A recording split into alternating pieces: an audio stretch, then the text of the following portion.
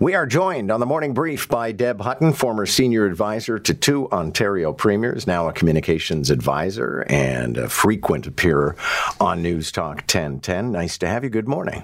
Good morning, John. Okay, so all of the candidates for the Toronto mayoralty are trying to stand out, and I think Mark Saunders probably did a pretty good job of it yesterday, announcing a wide-ranging plan for security on the TTC. The only problem would be he can't put a price on it. or tell you how he's going to pay for it if we knew what the price was. And listen, I'm going to declare my bias. I think, as I've said before on your show, John, I am supporting Anna Bilau. I know Mark well, and I'm a big fan, but I've made my decision as it relates to mayor. So I always like to put that up front. I think most of the candidates, at least the ones that we're following, because there's 30 plus of them now, maybe close to 40, have put some variation on the table of more bodies on transit and a focus on mental health. I think the only difference with Saunders' plan, which shouldn't surprise us as a former police chief, is that he wants to take the special constables and make them part of the Toronto Police Service. So they're actually police officers as opposed to TTC officers. And I don't know why we would be surprised at that, because that's obviously where he comes from. Right. I mean, it's sort of one of those, if you've got a hammer, then everything looks like a nail. And so if you're a former police chief, the idea is more police officers. More police. Yeah. And others have called for more special constables and greater coordination. I mean, as I said, it's variations on the plan that exists for most of the high profile candidates. Okay. So Doug Ford actually thinks it's a great idea to move the Science Centre to Ontario Place. And again, this is something Anna Bilau has been championing. And I don't know if there's going to be any light between you and me on this one. I just think that the Ontario Science Centre is fine where it is.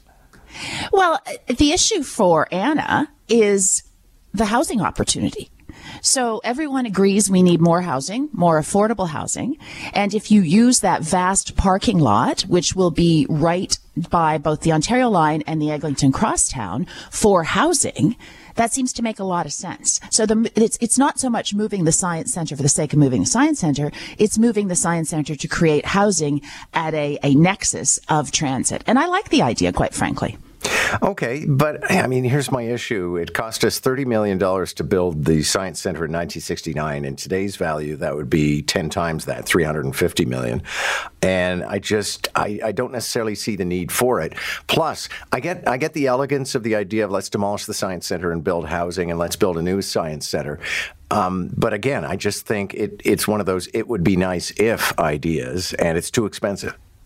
Well, I think, John, I don't know when the last time was you were at the Science Centre, but if you think we don't need money in the current Science Centre to update it, I mean, that in and of itself is an issue. Like, it is not state of the art today in 2023 as it was when it was built, would you say, 1969? Yeah.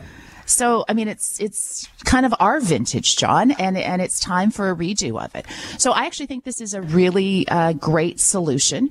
I think there's tremendous pushback by the people for the government on this spa that's costing taxpayers, I don't know, $500 million to subsidize a parking lot for. So I think the combination of those policies, more housing, an updated Science Centre, and maybe, I'm not sure where the Premier will come down on this ultimately, but maybe not a spa, or at least one that doesn't require so much in the way of tax dollars. If we've got $500 million for a parking lot for a spa, I think we can put a good dent in a new Science Centre.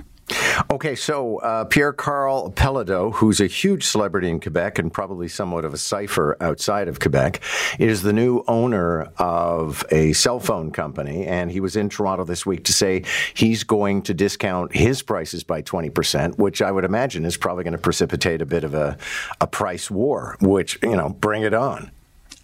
Bring it on. Listen, I was concerned when the federal government approved this deal, the overall Shaw-Rogers deal, because I thought it was going to lead to less competition. But this one component of it, which was to pull Freedom Mobile out of it, sounds like it's going to do the opposite. Actually will bring competition. And if that happens, my goodness, kudos to the Liberal government. Yeah, no, bring it on. Because at the risk of offending the C-suite and our own corporation, I would like to see lower cell phone rates. Thank you very much. Ontario is pitching a ban on celebrities appearing in online gambling ads. Is this nanny statism or a good idea? No, I actually think it is a good idea. And this is where my husband would say the old sort of do what you want to do independent Deb changed when she got kids. Yeah. So this is part of that for me. The thing that surprises me, though, is that I think it was last April, we're barely a year into legal online gaming in Ontario. And they've already had to sort of rethink it. So I'm a little disappointed in the regulator that they didn't think about this before they brought it forward, but I'm all for it. Yeah, I mean, it was completely predictable. They were going to use sports celebrities in particular to push this. And I guess, sometimes I have to try to strip out my irrational hatred of gambling when we tackle an issue like this. Yeah, I don't have an irrational hate. I don't hate gambling at all. I don't do it very much, and certainly would never want to do online gaming whatsoever. But for those who enjoy it, I just think the important part is that we're not encouraging it in our youth, and that unfortunately was what happened when you use sports celebrities, in particular young hockey players. Yeah. So, Andrea Horwath and Hamilton declaring a state of emergency over opioids, homelessness, and mental health. Interested in your take on this. You've served in the Premier's office, so maybe you can bring some perspective to what this actually means. Is it an act of desperation or just a measure that was required? Well, and at some point, I'd like to hear from you on why you called Andrea Horwath a Siamese cat earlier. Because she's very mysterious. And I had a dinner with her one night, and the understanding was everything we talked about was going to be off the record. And she was so guarded, I thought, who are you? Well, you're a scary guy, John Moore. So this is a PR move. And they're not the first city to do it. Niagara Region, just down the road from Hamilton, did this, I don't know, maybe February of this year. Functionally, there are certain things that you can do as a municipality by declaring a state of an emergency. So, for example, you can redeploy staff. You can make decisions that normally wouldn't be within your purview of bylaws, et cetera. So there are things that come with calling for a state of emergency, without a doubt. We saw that during COVID, where municipalities were able to make restrictions when the province, before they acted, in their own communities that they wouldn't normally be able to do. So there is a legitimacy to this. I don't see that as the case in either Hamilton or Niagara Region right now. I think it is a PR move. It's an effort to leverage provincial dollars for what is really a very big opioid mental health and underlying that homelessness crisis in so many of our municipalities in Ontario. And actually throughout the country. And what do you make of Michel Mandel's column today about a guy who stabbed his pregnant wife to death, and he's in jail, but he's looking for love?